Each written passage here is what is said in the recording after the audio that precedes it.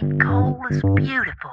It's lustrous and mysterious. The horse is how you say, is fucking idiot. This is why I created a coal mascot. Come here, buddy. Stop, drop, and roll.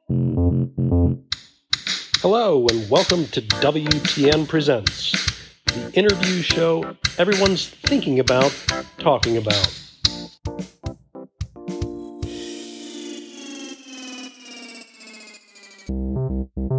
Welcome to WTN Presents. I'm Mason Block.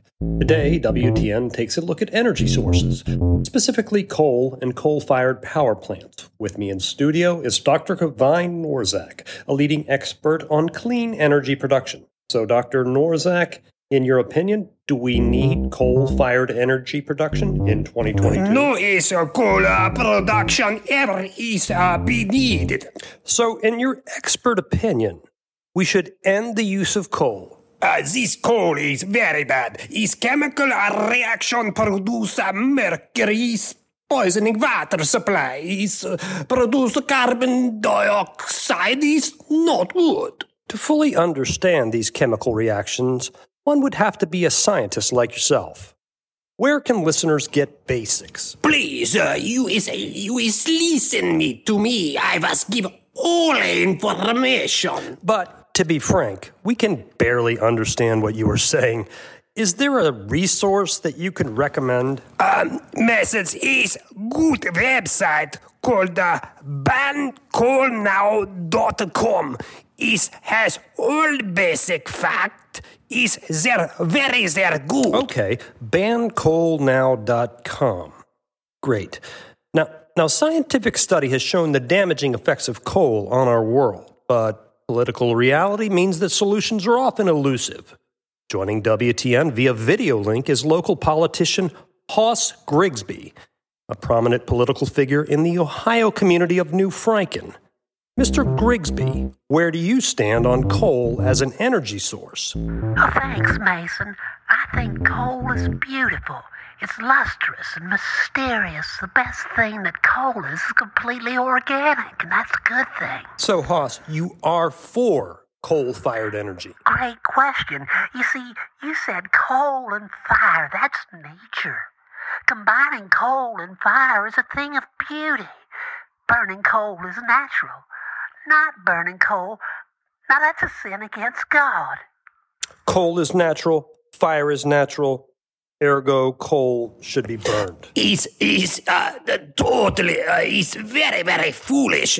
Hoss, by your logic, we would simply set everything in nature on fire. Just burn it all because fire occurs naturally? The horse is how you say, is fucking idiot. These words are unnecessary, gentlemen.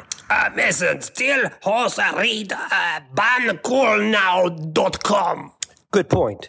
Hoss, the site bancoalnow.com provides straightforward information about the environmental impact of coal energy. I'm well aware of bancoalnow.com. Now, they make some good points, but I'm just saying these are extremist points of view.